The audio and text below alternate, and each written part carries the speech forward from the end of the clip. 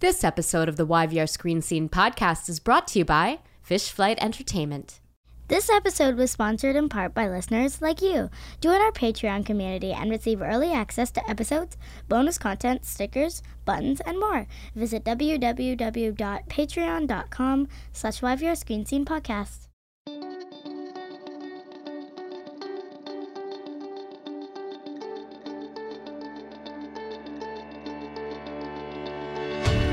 Welcome to the YVR Screen Scene podcast, where we pull back the curtain and expose the beating heart of the Vancouver film and television industry, namely the actors and filmmakers and other talented artists who do the work. Capital T, capital W.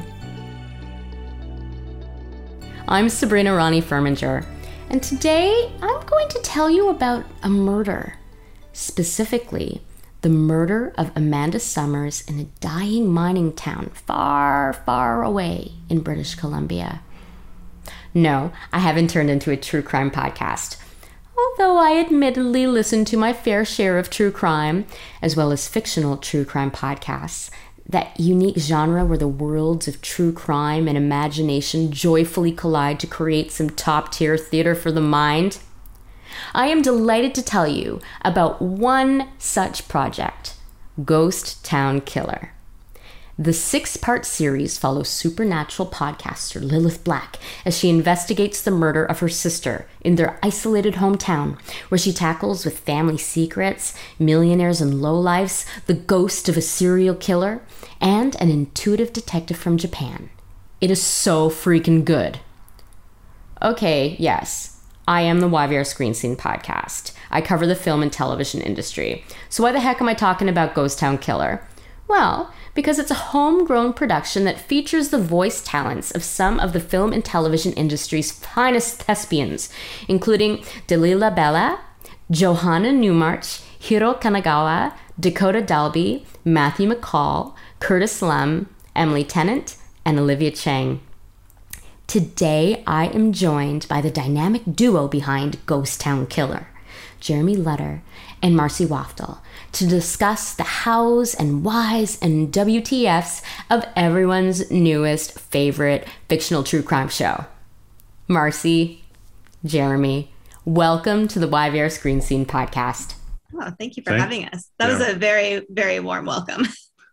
Listening to this, I was reminded of how large a role podcasts have played in my life in the last 16 months. And, specifically the top-notch narrative podcasts. And my jams are really like murder and supernatural murders. Also, like, that's my jam. And I'm wondering where COVID fits into the development of this project. Like, was it already in development before COVID hit, or was this a project that was born of the pandemic? Both actually. It was a thing that we had written a bunch of notes about, this idea of having a murder in a small town, inspired by, we had done some research about BC, which has a lot of ghost towns per capita compared to other places in the world, and was intrigued by this place called Valley of the Ghosts, where they're in British Columbia, where they have all these towns. And then the character in the show was is a podcast person. And then because of the pandemic, we wanted to do a creative project that was safe to do. And we kind of made the decision super early on that we wanted to record remotely. And we're both big podcast listeners. I'm a big fan of Limetown and a huge fan of the wrongfully accused murder, like true crime shows. I can't. They get me every time. Yeah. Like, that person didn't do it. Why are they? He gets very wrapped up in those ones. Yeah, I bet. I'm in the same kind of space. So while the rest of us were watching Tiger King and baking sourdough, you were putting together this project. Yeah, Marcy and I really hit the ground running, like, as soon as, I guess it was kind of our New Year's resolution to do something, and then the goalposts of that changed very fast. Yeah, right before St. Patrick's Day weekend, kind of when shit really got real. Yeah. We sat down and we looked at our to-do lists for the year, and we were like, film a short, probably not going to do that. Go and network in Toronto again, probably not going to do that. And then we kind of just had to reassess and see what we could do. Yeah. I think another big push towards this project in particular is its theme of fact versus belief, which I think was something that we were really grappling with. I think I would say all over the world before COVID, and then it really, really kind of came to the forefront during the pandemic, when you had people who were like, "There's no pandemic." And it's like, really? Yeah. Really? Yeah. I know you'd like to believe that there's no pandemic, but the fact is. Yeah, it was really like the idea of truth plays really big as a theme throughout the Ghost Town Killer for us anyway. So it'd be like an update to the detective genre.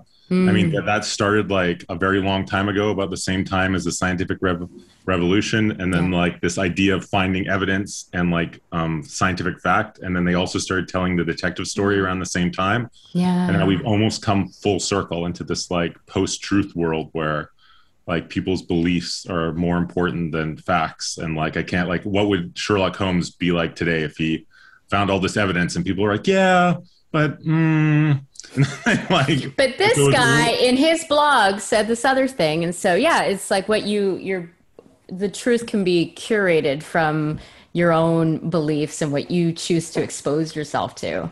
Yeah, it's maddening. I hope that's just not the way it's going to be for all time, though. I hope so. I mean, belief plays a function in culture too, like actually digging in and thinking about this. Like, beliefs are important.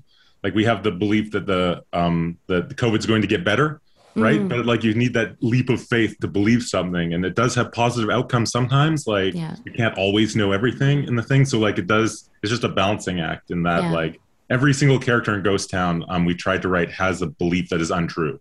I mean, I don't want to ruin them all in the thing, but I think every character we sat down and said, what is the one thing that this character believes that actually isn't true? And is this good or bad? And like, how does it affect their life? Before we get into talking about the characters and honestly the actors, who I really want to celebrate today and their performances, can you talk to me a little bit more about the valley of what did you call it again? The Valley of Ghosts. Valley of Ghosts. So that is a real thing in British Columbia. In the lower Kootenays. It is an area. BC had a very poor like city structure, so it was very easy to make towns, and they've since fixed it politically. I don't know exactly what they did, but it was very easy for company towns to spring up and then not like be forced to do the supports to make a town actually survive. So we have a lot of towns and some of them quite big. Like one of the models that the town in the film is called Fort Macbeth, and it's a fictional place, but it was like modeled after a lot of ones that we had read about. Cassiar. Yeah, Cassiar was the one up north that actually like had 2 schools and a field hospital, and like and the town just vanished. Like, it was set around a mine, and when the mining no longer became profitable, the entire town just disappeared. And the thing that so like, what a dramatic setting for a story, like a place that is in the midst of disappearing. And now I just noticed, and I don't know if this was intentional or not, but you said film when you talked about Ghost Town Killer. Is that how is that like, is a film is something that like, do you foresee a film version of this in the future? Did you look when you were making this? Did you just talk about it as if it was a film? Like, tell me about that slip. It's a slip. I mean, a lot of people say, "Oh, I'm going to watch your podcast." That's been a common thing from film friends of mine to say, which I don't correct. I mean, it's just the way that I'm used to talking about creating things. So it's kind of a generic word that I use, and I mean, I don't shoot on film, and I still use the word.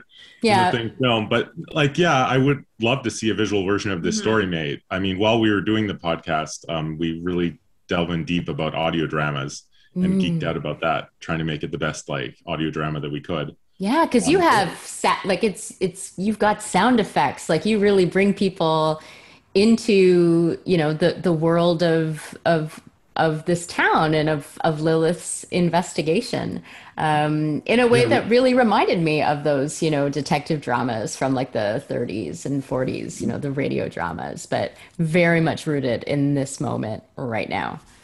Yeah, no, we were definitely modeling it after like those true life things like Serial or whatnot, and trying to get something that sounded like it was recorded real, in terms of like it had mixed audio qualities and it wasn't like a little rough around the edges. And like, yeah, we definitely wanted it to feel like it was set in that Valley of the Ghost place. And Marcy and I had both traveled to different ghost towns. She went up to Ocean Falls. Yeah, Ocean Falls is cool. It is. I can't remember the exact inlet, but it's kind of like central BC coast. It used to be I think there was like a big hydro dam there before. And so the town was owned by BC Hydro. And it was the same thing, like pretty much disappeared overnight. And you can go up there. There's boat only access. And you can go up and walk around, and there's a whole apartment building. There's a massive hotel that's just been like abandoned and has kind of gone back to nature. Like probably 4 or 5 different residential streets of these houses that have just started caving in on themselves. It was very wild. There's actually a couple of people that live in that one, so it's really interesting. Yeah. What lesson do you think that we can learn from those towns, from the existence of those towns, and the ways in which they were built and then abandoned? I mean, that is something that is a theme in this.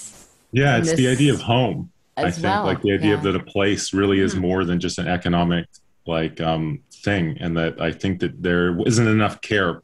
Or I mean, they're trying to address it now. I think they've changed something about the city structure, but like just the idea of a place really is like more than just a place that you work. It's like it holds some like meaning or value, like as a that you should look after your home, and like it shouldn't just be a thing. And it's just it's kind of, I think it raises questions about what does home mean to you, and is it just a place that you're working, or is it more than that? And if it's more than that, then they should put some value like and looking after that, if that makes any sense. But definitely like it does. And I love that like we're talking about the nature of the philosophy of home. This is a radio, I say that in quotation marks, a radio drama about supernatural and murder, with some really, like, what an awesome diverse cast of characters. When I say diverse, I mean it in all senses of the word. There are no 2 characters that are really alike in this. And so let's talk about these Vancouver screen scene like legends, that you are showcasing, whose talents, your vocal talents that you're showcasing in this. Let's beginning with Delilah. Is it Delilah or Delilah? Delilah. Yeah, Delilah. I had shot a short film with her many, many years ago called Joanna Makes a Friend. It was one of those Whistler Empia shorts. And she had gone off to star in The Odd Squad, which is a PBS show, and then play Anne's friend on Anne with an E. And I hadn't talked to her in a very long time, and had this project, and I was like, it'd be really good for this on the thing, and sent her an email and then said, hey, like, can I pitch you a project? And then she wanted to do it. And like, we hadn't talked, it was weird talking to her because I hadn't talked to her since she was a kid in the thing. And I was like, wow, like, that's that's how I knew her. We had shot that film together, and she was an amazing actor when she was young, and she still is now. The thing. And then the rest of the cast was just people who I'd either worked with before or always wanted to. Dakota and Matt played brothers in this indie film called Black Fly. I loved. And like, that is an incredible, that's a Jason Bourke joint. Yeah. Yes. I everybody should see it.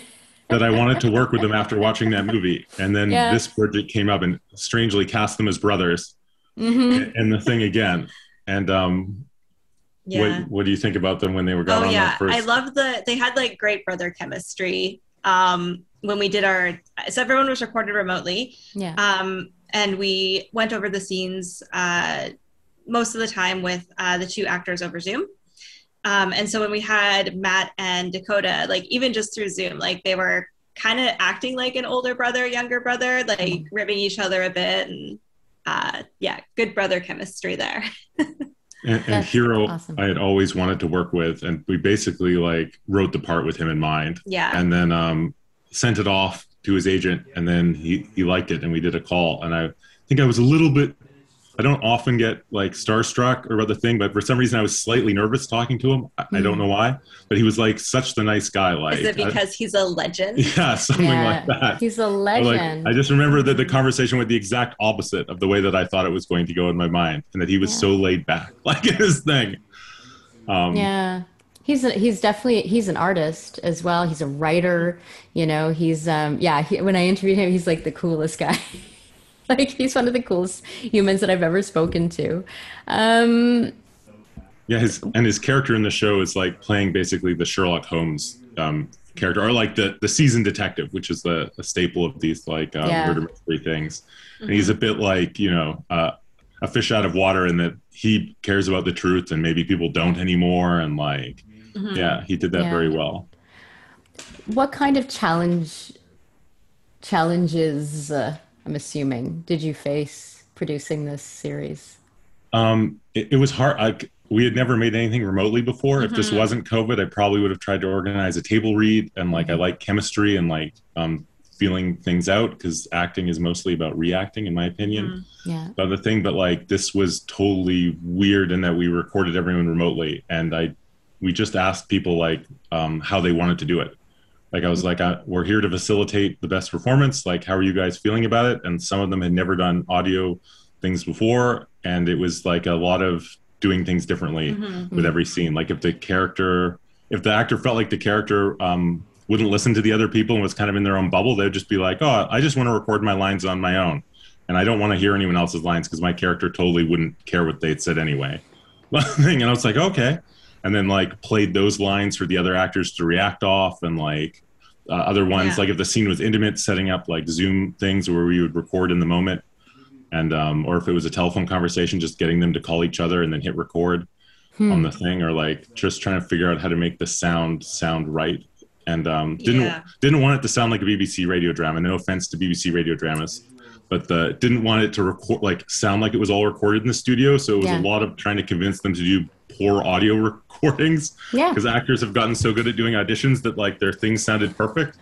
And then I was just like, just step, like the scene is supposed to be recorded across the room, like just step away from the thing and like say your lines like from a few feet away. Like, I want to hear the room tone. Like, you're like, don't you listen to podcasts? That's a true crime podcast. Like the recordings of the things are never that good, but it kind of feels right, you know?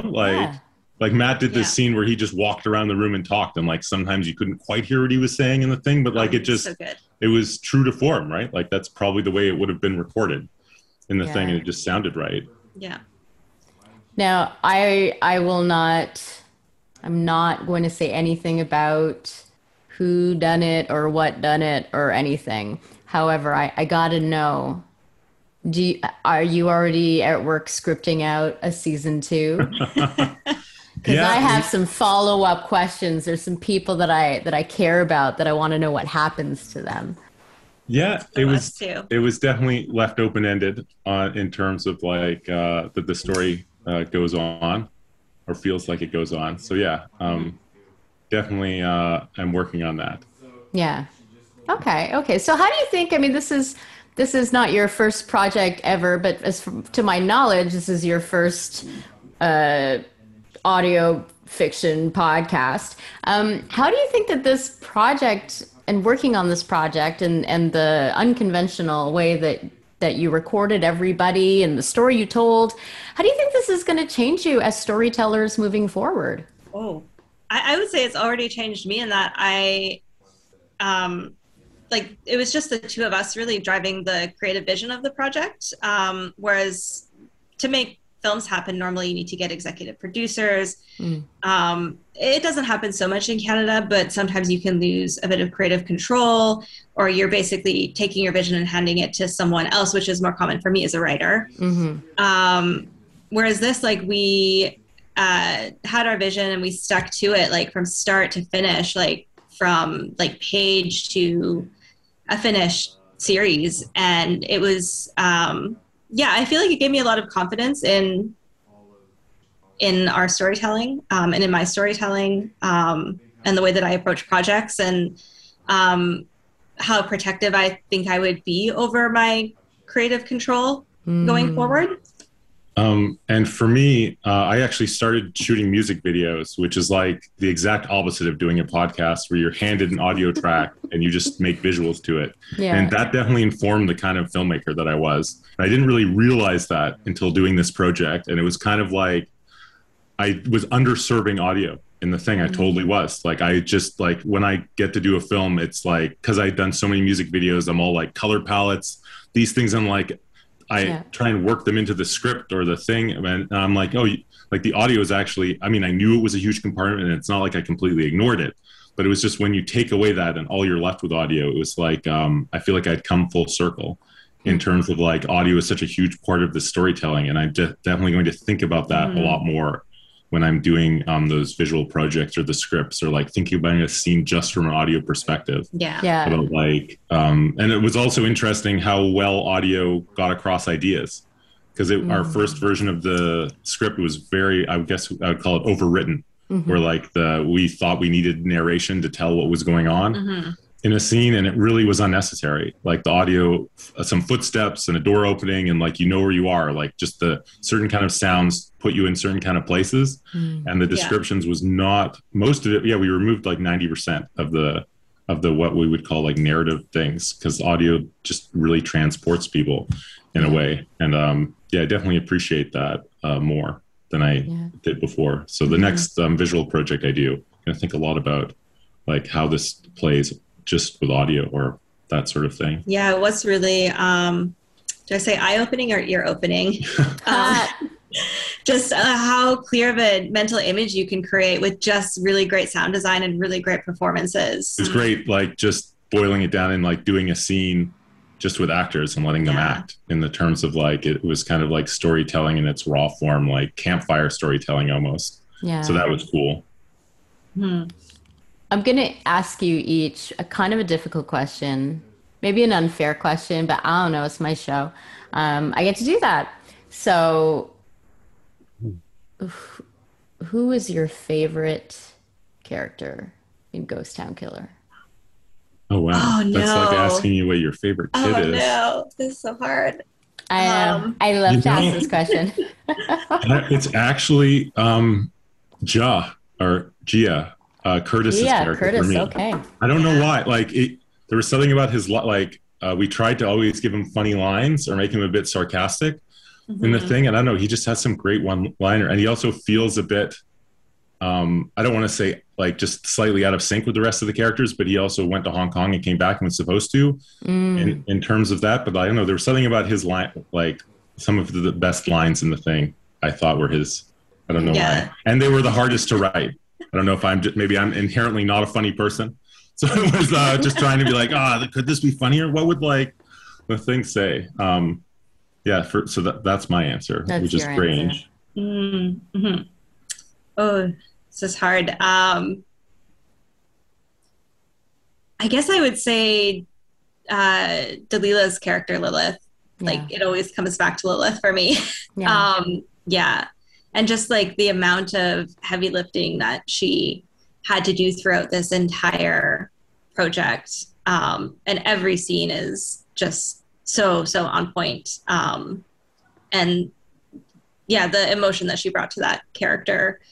Again, without spoiling anything, like, the scene where it's kind of like the darkest moment for her. That was like, every time I hear that, I was like, oh wow, that was some acting. That was some acting. I did think that a few times through. I was like, that was some acting. Yeah, it was a tough question. I mean, who was your favorite character in the thing? I feel like once I said Curtis, I was like, oh, I should have said the cannibal killer guy. Oh yeah, he's Gabriel great did such too. a good job of that. And like the thing, and it's like, Tiffany nice. and Lucy. Yeah. Oh, cool. Yeah, I mean, because also knowing those women, and the kind of the nuance, that they bring. Yeah. But I don't want to say it's hard to talk about. It's hard to talk about because you don't want to give spoilers, and that really is Well, we the can joy. give sort of like, I guess for the audience. So yeah, the Tiffany character is played by Joanna Newmarsh. She is like the mayor of the town who also runs a radio show, and to us, she is like Donald Trump meets Tanya Harding. She was like an Olympic medalist that kind of put the town on the map. She's like the only famous person from Fort Macbeth or whatever because she won a medal at the Olympics. Yeah, I was getting Tucker Carlson vibes from her. Yeah, and she sure. like puts the town on the map and like kind of uses that to become mayor of the town. And like, yeah, to us, she's a bit of a like, about truth, about, having listened to Donald Trump spew lies for like all those years.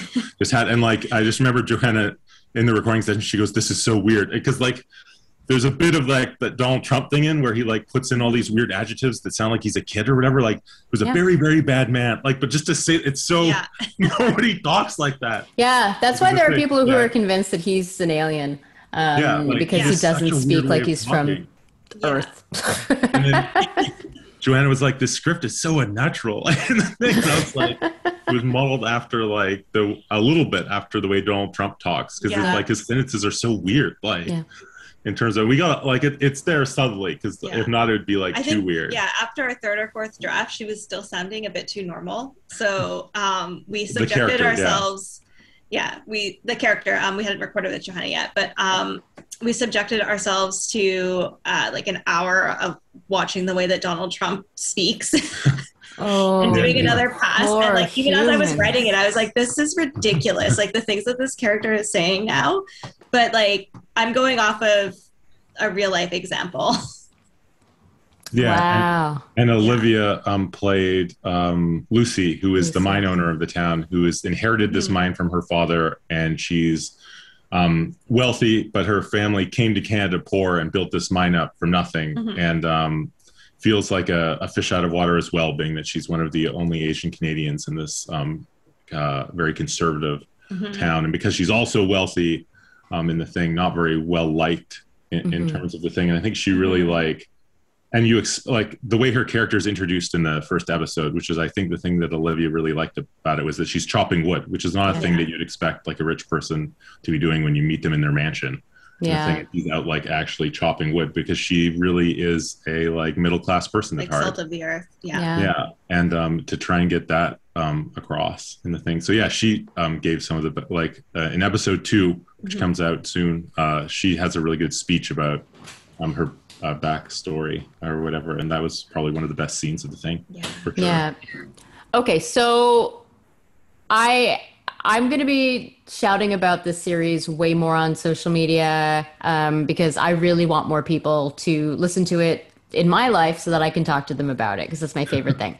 But where can people find the show, follow along, talk to other people about it if they want to? Like, where would you say are the places to go to find Ghost Town Killer? We've been pretty active on Instagram just from our personal accounts. And same with our cast. We've been using hashtag Ghost Town Killer. Okay. And the show is available on all major podcast platforms. So Spotify, Apple Podcasts, Stitcher, and it can also be listened to off ghosttownkiller.com. I have a player from Red Circle right on there. So if you're not signed up for any of those things, you could just go to ghosttownkiller.com and all the episodes will also be there. Fantastic. Okay. And I'm crossing my fingers and my toes and my ears and anything that I can imagine crossing for season 2. I got to tell you this story, though, about Revelstoke on the thing when we were talking about small towns. We were driving around and Revelstoke is featured in the show as well because it's like the nearest town to it. And we felt that we needed to go there just to I hadn't been there since I was a kid. Yeah. And so in the pandemic, when they lowered the restrictions in the summer, we went out to Revelstoke.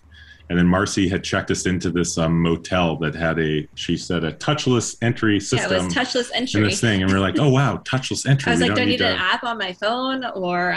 And we go to this motel and the front desk has a zip line from the front desk out to the front of the thing. And they put the papers on the zip line and push them and they go and then stop. And you take them off the thing. fill it in, put it back on the zip line, and then push it back and go, and that is their touchless entry system in the thing. It was quite very and then I knew I was in Revelstoke. Yeah. I need to rewrite part of this thing because it was just the place was so charming that way. Wow. I mean, we did that. It's technically true. Technically, there's no touching for the entering. Canadian ingenuity and smaller communities or whatnot. Wow. It came from where was the nearest hospital probably, and like the nearest hospital in the area was in Revelstoke. And so it just felt, because some of it took place there, we felt we needed to go. And it definitely had a different vibe. It's a murder mystery. You need a hospital in the series. And I also saw my first bear in Revelstoke, which is another Canadian experience. I'd never seen one before. And it was late at night, and we had dinner, and we're heading back to the place. And then I was like, what is that thing over there? Is that a guy in a costume? I turned, and Marcy's like, no, I think that's a bear. And I'm like, oh, wow, it is a bear. And it's just kind of walking around down the street. And they're like, should we warn people about this? I don't feel like I should be running down the street being like, there's a bear. Bear! Like, bear! Oh, yeah. And they're like, yeah, we know that's stuff. Fantastic. And so, listeners, you can get a flavor of the Valley of the... I keep getting... Valley of the Ghosts. The Valley of the Ghosts. When you listen to Ghost Town Killer on Apple Podcasts and everywhere you enjoy fine podcasts, and also at ghosttownkiller.com. Yeah, totally. Yeah. Please check it out. Okay. It's a 6-episode series. Yeah, and I am one of the only people on the planet who has listened to all 6 episodes, so please listen. I am dying to talk to you about it. And you can tweet your reactions at me at Sabrina Arf, because I want to hear. I want to hear it all. Marcy Waughtal, Jeremy Lutter, like butter. Lutter. Where can our fans find you, follow you, celebrate you on the social medias? I have a website, jeremylutter.com, and I'm on Twitter and Instagram as my name. I was peer pressured into it. Everyone else at film festivals always trades their Instagrams, and then I was at some film festival. I was like, you know what? I'm gonna sign up for it about the thing. So I'm on all of those things. I'm on Twitter and Instagram, both under Marcy Waughtal. So just at Marcy. Last name is spelled Waughtal. Perfect. And I will have links to everything except all the episodes. But the ones that are out, they will be in the footnotes for this episode. Thank you both very, very much. Yeah, thank you for having us. Thank you so much for having us. Thank you for giving me my new favorite obsession, honestly. I love talking to people about... I'm going to be... Honestly, I have to leave very soon. I'm going to be yelling about Ghost Town Killer on the street. Who knows? You might hear a police report about me. Well, give us something for season 2 then, I think. In terms of... Yeah, I'm also a sucker for murder mysteries and whodunits. I love them, this is our first foray into that space. But having listened to it, or having listened to lots of them in the past, happy to do a whodunit for sure. Ooh. All right. We'll leave you with that intriguing thought. All right. Thank you to you both.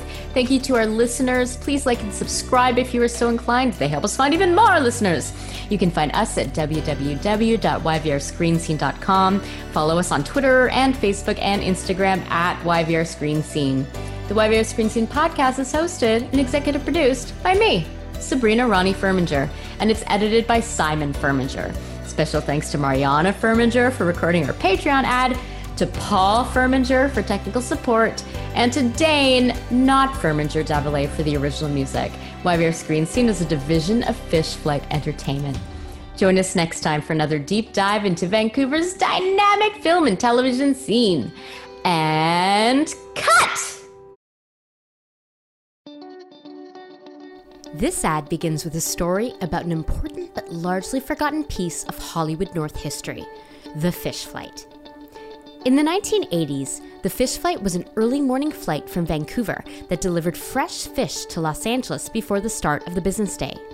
These were the early days of Hollywood North, before digital deliveries and fast transfer speeds, and the pioneers of the Vancouver film industry began loading up the fish flight with film reels so Hollywood execs could review the footage shot on the previous day. The Fish Flight was also one of the building blocks of the visual effects and animation mecca that is present-day Vancouver. And Fish Flight Entertainment builds on this legacy. Fish Flight Entertainment serves the games, film, and television industries.